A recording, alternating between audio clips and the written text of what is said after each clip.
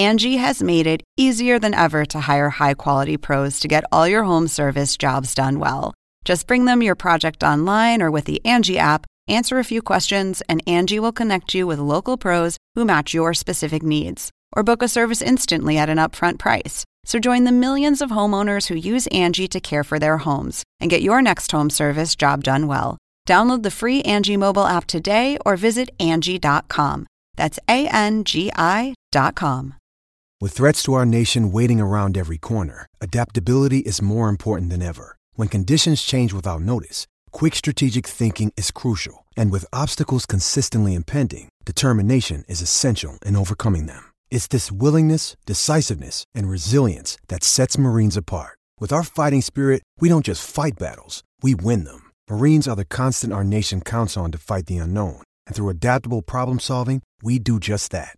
Learn more at Marines.com.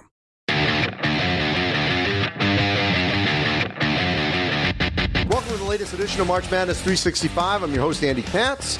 As always, you can check out our coverage of college basketball throughout the course of the year on all our March Madness platforms on NCAA.com. Coming up here on the site and our social media platforms over the next couple of weeks here in the middle of summer into August, we're going to have some conference rankings, breaking down some predictions of each of the major leagues, up to about 10 9 of the conferences, the 10th being sort of a collaboration of some of the rest of the leagues around the country. Recruiting is still in its earnest around the country. You've got the second weekend, which just completed. Now they're heading off to the third weekend that usually happens in Las Vegas. And yes, there are changes afoot. Cannot tell you what is going to happen yet, but all coaches should fully expect changes to occur in the recruiting calendar next year. But keep this in mind for coaches and student athletes and organizers and coaches from the AAU to the grassroots. There will not be limited evaluations or opportunities. They just may be in different spots. Maybe coaches are going to different places. That's all still to be determined. But one thing I can tell you for sure is that student athletes or prospective student athletes will not be limited into their abilities to play summer basketball, be seen throughout the course of the spring and summer in some form or fashion. It just may be in different spots. We don't know. As we wait to find out sometime in August, where the NCAA Board of Governors and the Council will ratify the legislation that is being worked on now, and keep that in mind that nothing has been finalized in any way in any of the committees that were formed after the Rice Commission in April. So still a lot of work to do over the next couple of weeks for those committees as they put forth some legislation. In terms of this edition of the podcast, going to head to the Big 12 for Jamie Dixon at TCU. He feels great about his team. And then we're going to go out west to Washington and Mike Hopkins, as the Huskies, I think, could end up being the Pac-12 regular season champs. Got close to the NCAA tournament last season. I think they're going to be on the cusp of having a breakout year with a veteran team under Mike Hopkins, his second season in Seattle. So let's get to our guests.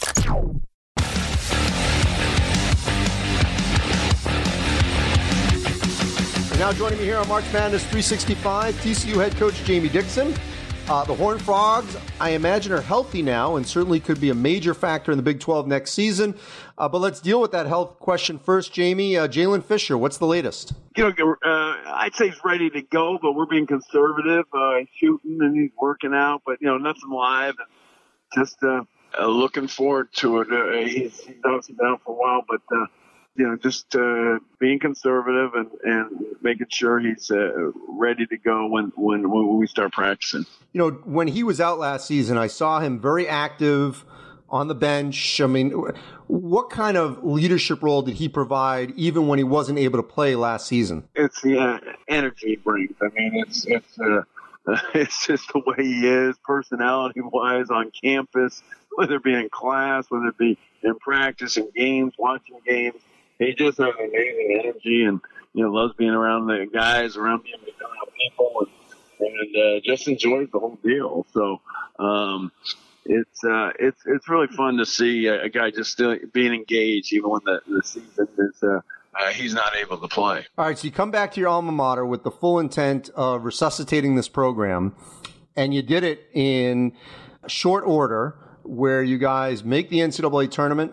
You end up losing to Syracuse in the first round, but you finish 21-12, 9-9, and arguably maybe the most balanced, if not the toughest league in the country in the Big 12, and that'll be the case again. How would you assess where you are in putting your imprint on this program and getting them back to relevancy in such short order? Well, we're excited. I mean, in the roster, the talent level, I think where we're at right now, I think is right where we wanted to be, and there's no question about that. I think we just got to stay healthy. But certainly the way recruits look at us right now, they love our style of play. They love the school. They love the Big 12. We can. It seems my whole life I've been able to, and truthfully, you get a chance to play in the best conference in the country. And when I did that in the Big East, that was probably the case. The ACC is the same. And here now, the Big 12 has proven it the last couple of years. With the numbers. So we've got so many good things going for us. And, I don't know that it really happened to be just getting here at the right time at TCU. Yeah, I mean, look, you were obviously closely following this program from afar. How much did it change even before you got there to where it was in place for you to step in, put your imprint on it, and take it to that next step? Because, these things had to be happening before you even got there to make it ready-made. Yeah, I mean, getting to the Big 12 was huge for the school, and in every way, in every sport, and just for the school, it just puts you in another stratosphere as far as the people you attract, whether it be professors, whether it be students, and all that just kind of raises every level. And so it's been good. And Trent Johnson was here. He's the coach, and he kind of took on the initial rebuilding part of it. And now that I'm here, it's oftentimes the case. You go to a place and we're getting a lot more resources, than Trent got, and it's just how it works. It's kind of a shame in coaching, when guys get to a new place and you see it at different places where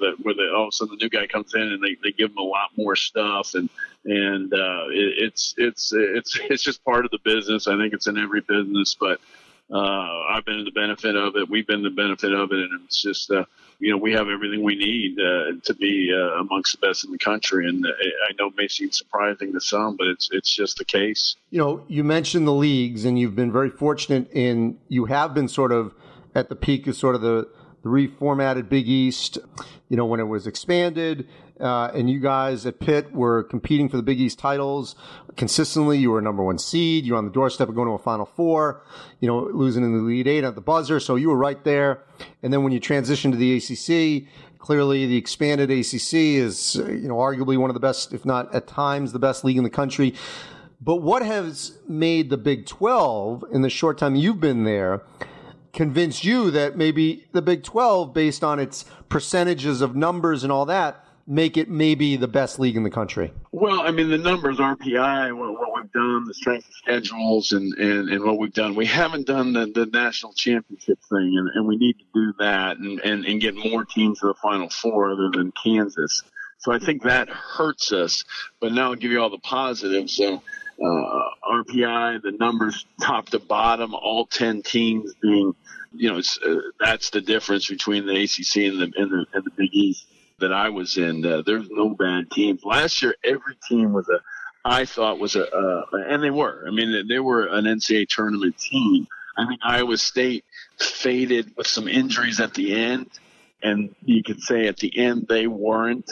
They're going to be really good this year. They've got a high talent deal, but they just lost some guys. They lost 3 guys at the end of the year, so that was the difference. But it's just this league has the ability to stay old, maybe more than the other leagues, and I think that's been our biggest strength. The transfers, the grad transfers, a little bit of junior college additions. That's what's made this league what it is and why it's the best. All good facilities, all are committed to basketball in a big way. Fan bases are strong throughout the conference. The TV package is tremendous. I mean, it's really the timing of our games. We've got primetime games. All 5 are on, on ESPN, the national networks.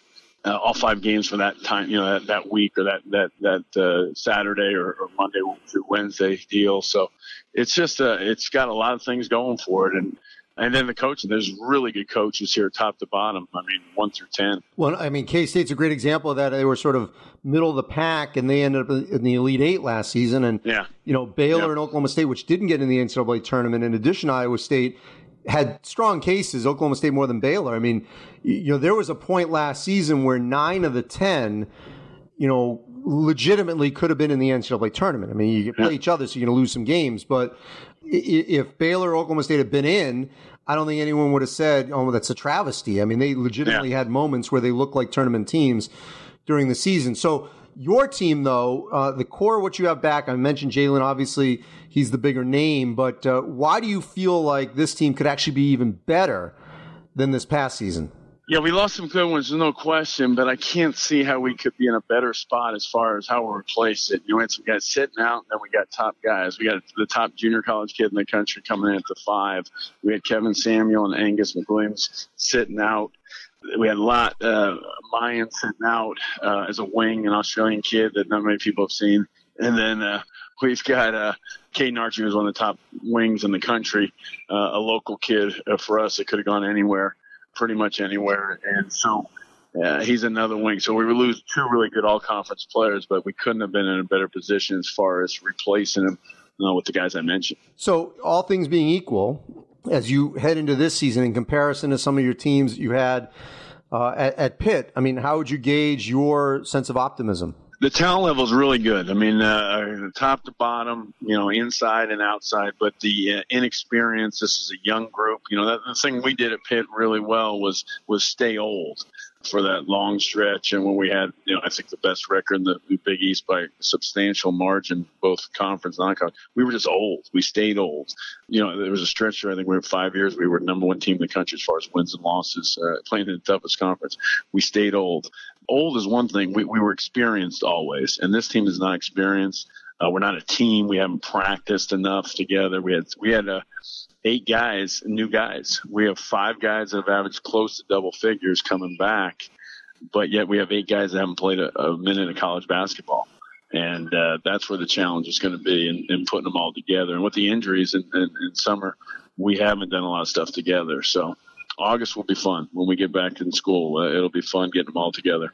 So who are you looking forward to seeing, sort of his growth from the end of the season to October the most, or that you think can definitely have an impact? Well, I mean, we got the 5 guys coming back. Jalen obviously counting in there, and Alex, Kawat, and JD are, double-figure guys right around there. I don't think anybody's really separated himself in those 5. I'm excited getting these 8 guys out. The 4 that we had redshirting last year, and then the 4 coming in. That's where it's going to be real exciting for us. And just getting them all on the same page. That will be fun. Anyone specifically? Of those 8? Yeah. I'd say the guys I mentioned, the 4 redshirt guys, Caden, Kendrick Davis is going to be a really good little point guard for us.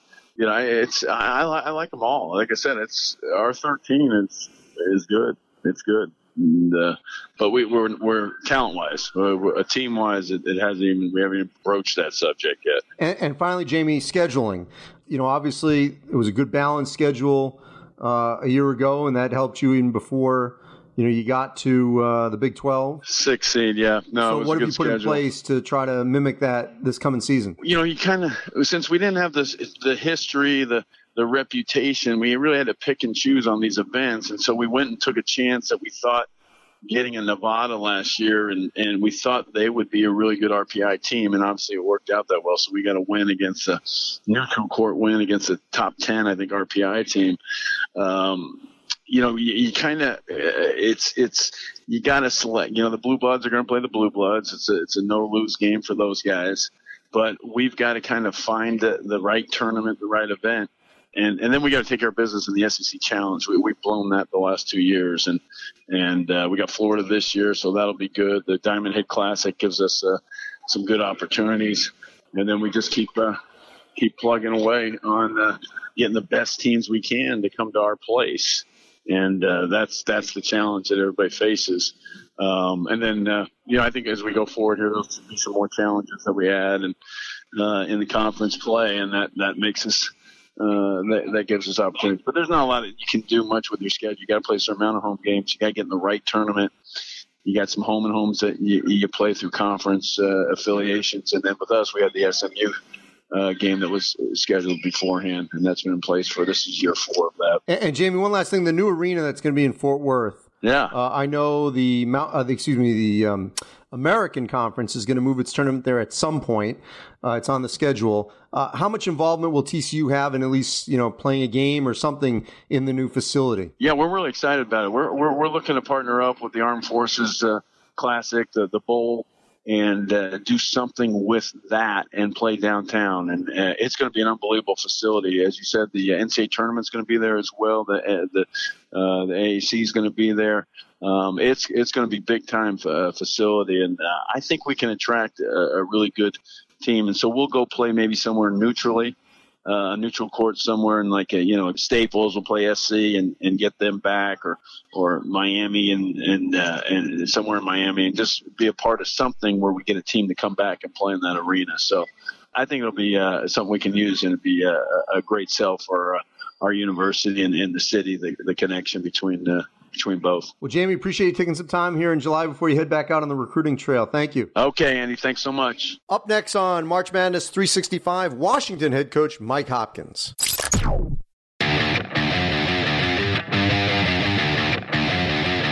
And now joining me here on March Madness 365, Washington head coach Mike Hopkins. The honeymoon is over, but it was a great first year of a marriage. Didn't make the NCAA tournament, but had some phenomenal victories, were on the cusp, and certainly imprinted your identity of how you want to play, how you want to run this program in year 1. A lot of excitement. I'm really high on this team. I'm picking Washington to win the Pac-12. I am fully on board the bandwagon. Mike, let's start going a little bit backwards first. How would you assess year 1? Well, I think it was, it was a little bit of a roller coaster, not knowing, what we were going to get. What we knew is we had talented guys.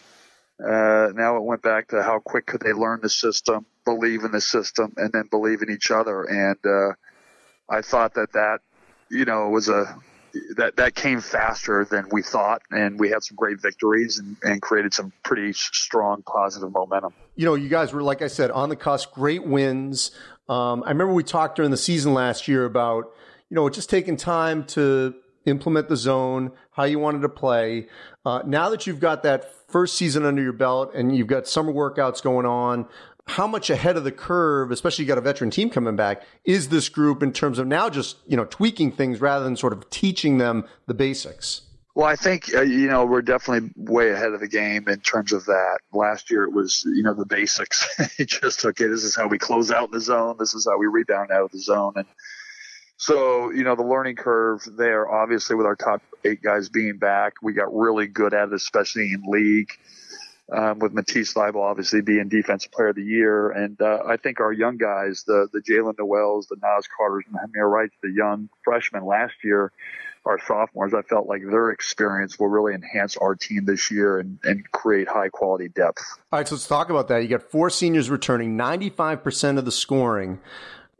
In most cases, that means this is a team that should compete for a league title. How do you assess what you have coming back and where this team should be? Well, I think we still have some warts. I mean, we're not perfect by any stretch of the imagination. I felt, offensively last year, we had some great moments. We just weren't consistent, which like most teams. But, again, they're learning our new system. So I think we'll be better at that. I think shooting the ball early in the year, we were really good from the foul line. Especially in tough situations, and that needs to obviously progress. But when you got a guy like Noah Dickerson who can, really score in the post, and, you've got some really good perimeter scoring guys that have proven, you sleep better at night going into the next season. So, I think veteran teams can really be successful. But it's not easy. It's not easy to win, and we still feel like we've got that chip on our shoulder, something to prove, and we haven't really done what we want to do yet. Matisse, we mentioned him briefly, one of the best defensive players, obviously in the Pac-12, coming back. What does he need to improve on so that he can take that next step? Well, I think a big thing is we call him Deion Sanders in our zone. He's a disruptive nightmare defensively, and I think offensively, last year we talked about getting to the foul line more. He's an incredible athlete who can get into the paint, sometimes settles too much for jump shots, which he's actually very good at. but getting to the foul line more, being more aggressive, putting teams on the defensive, trying to keep us in front. I think with that, he averaged, I think, about 11 last year. We need to get him up to 15, 16 points a game, and I think he could do that. In terms of the freshmen coming in, because I would imagine that you expect them to have an impact. Who have you seen? So, and I know it's way early, but of your group coming in, who do you think can contribute early in the season and maybe throughout? Well, I think they all filled a major need for us. And, Brian Penn Johnson he's got, 7'1", he's got 7'7" wingspan. And, I think last year when you looked at our zone, and a lot of times we just didn't have the size. We were, 6'4" in the back, 6'7" at the center. And you've known the great Syracuse teams with the length makes a big difference. But I think his future is really, really bright. Elijah Hardy is a really good point guard who makes other guys around him better. Jamal Bay was State Player of the Year in Nevada, Gatorade Player of the Year. We feel has just a tremendous amount of talent. Can really score. He's got great size, fits what we do.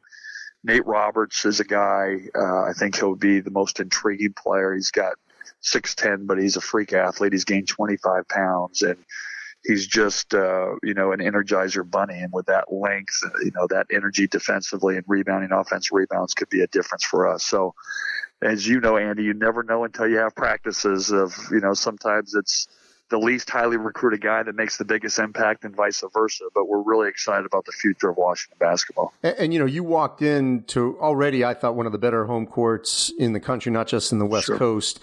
In terms of the schedule, what have you put in place non-conference? Because you guys went on the road, obviously playing that Kansas game. You're out east, where you can build off the veteran aspect, get some quality wins and really create even more of a crazed atmosphere. What do you have on tap? Well, I think that was the problem. No one wanted to play us at home. Well, that's always been the problem. I don't know if that's going to change. It's always the problem.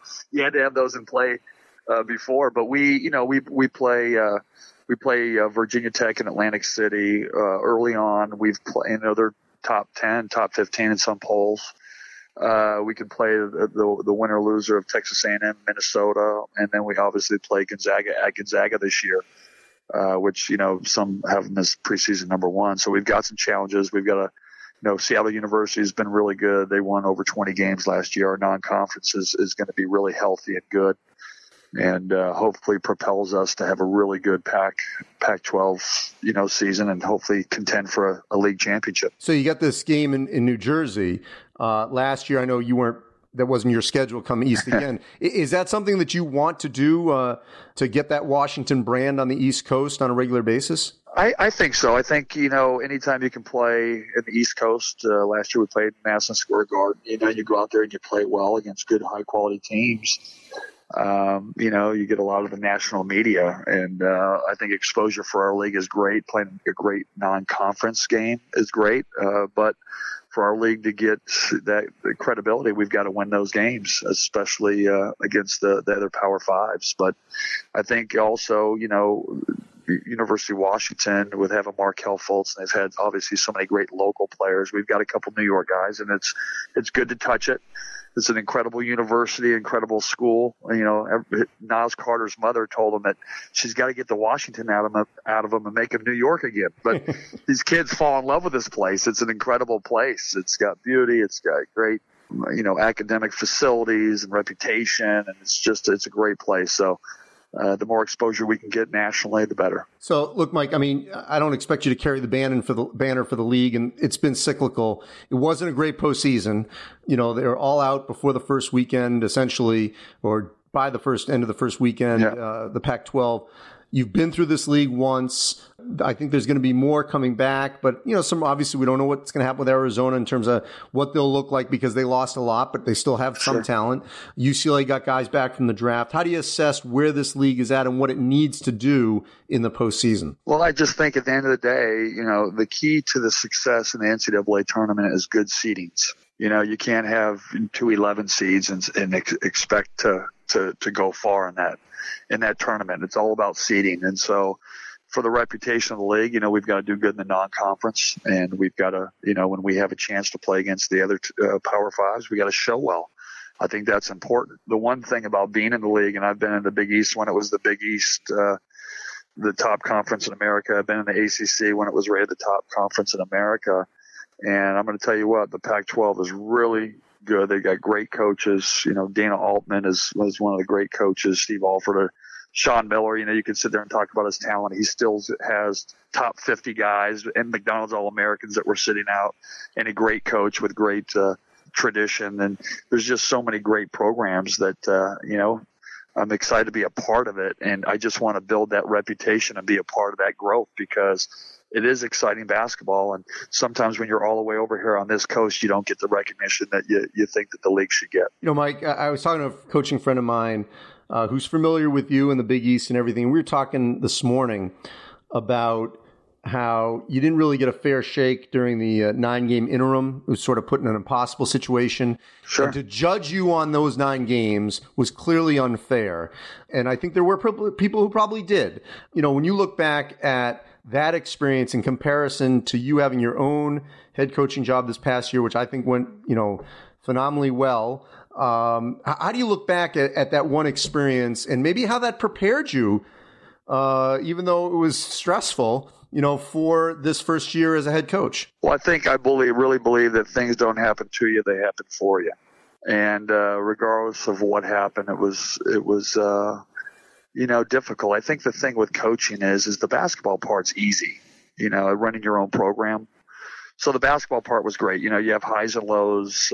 Sometimes the team plays, we were in that 9 games. I was at Miami, at Pittsburgh, which we haven't had a lot of great success. 4 of the 5, you're playing high quality teams, and then a couple of the rivalries in terms of St. John's and Georgetown, both on the road. So, listen, this game is hard. It's hard to win. And I think, when you have your own team, you're preparing from the summer all the way into the season. And that's what it's really all about. Those guys weren't it wasn't my team, it wasn't my players, even though I was a big part of it. But I think the biggest thing, Andy, it was the greatest learning experience. It was being able to test drive a Tesla and just learned a lot. Learned about the psychology and, like you said, about how the fans treated it. But the great experience that put me in an incredible place that I love, that I'm a big part of, and they've welcomed me and my family, and I'm living my dream, even better than I thought it would ever be. And to that point, Mike, before I let you go, what have you learned the most about yourself this past year? You know what? How to have better balance. You're so driven to just until you win every game possible to keep doing that. And, I felt like I did a good job trusting our staff, which we have an incredible staff. I work with people I love to be with every day. And really learn in terms of building a culture is an everyday process. But personally, it's more just creating balance where, I want to live until I'm 90 and see my kids get married and have kids and have grandchildren and have fun coaching and not being a stressful thing that it is, because we're all competitors. But incredible. Because that's the thing. Correct me if I'm wrong here. You can be intense, but not as stressed. Like, you coach with an intensity and a passion, but that doesn't necessarily have to mean that you're stressed. You know what I mean? Like, I think there's a difference. Sometimes people assume because you're so passionate, because you're intense, oh my God, he's so stressed. But I felt like this year watching you and also with your family, it's a great city. Nothing against Syracuse, but it's a great city, cosmopolitan. You got pro teams. It would almost lend itself to having better life balance, family balance, and you can be passionate and intense and yet not be as stressed on a daily basis. I completely agree with you. My dad came out and visited me. Now we're sitting out on the Conibear overlooking this beautiful lake and American bald eagles and beautiful sun. We're going to go take a walk we got our guys started, and it's just the beauty here. And the thing that really I love is, every city, every great university or great winning program, it's about the people. It always is about the people. My dad always said it's about the people, and it really is. And being a part of this, we've got incredible people here and that really believe in this place. And that's the most fun part of it, is working for somebody that you believe in and love. and then work with a bunch of people every day in terms of our staff. And that makes it just even better. You know what I mean? It's like, imagine, it's kind of like the corny thing, but when you walk in and you're happy and it's like your buddies, you're trying to do something great, trying to change something, change your culture, and try to bring something proud to this city. Well, Mike, I think you're doing great. Love watching you develop this team, and you look happy, but in a good way, like where things are going well. But, you know, and like I said, Washington's a phenomenal place, university area. So thrilled that things are working out so well. Yeah, Andy, I really appreciate it, buddy. All right. Thanks, Mike. Thanks, Andy. Thanks for listening to our latest edition of March Madness 365. You can listen to March Madness 365 at ncaa.com or subscribe for free at Apple Podcasts. Please be sure to leave us a rating and review while you're there. And you can always find us on Google Home and Amazon Alexa. Just say, "Hey Alexa," or "Hey Google." Play the March Madness 365 podcast. Thanks for listening.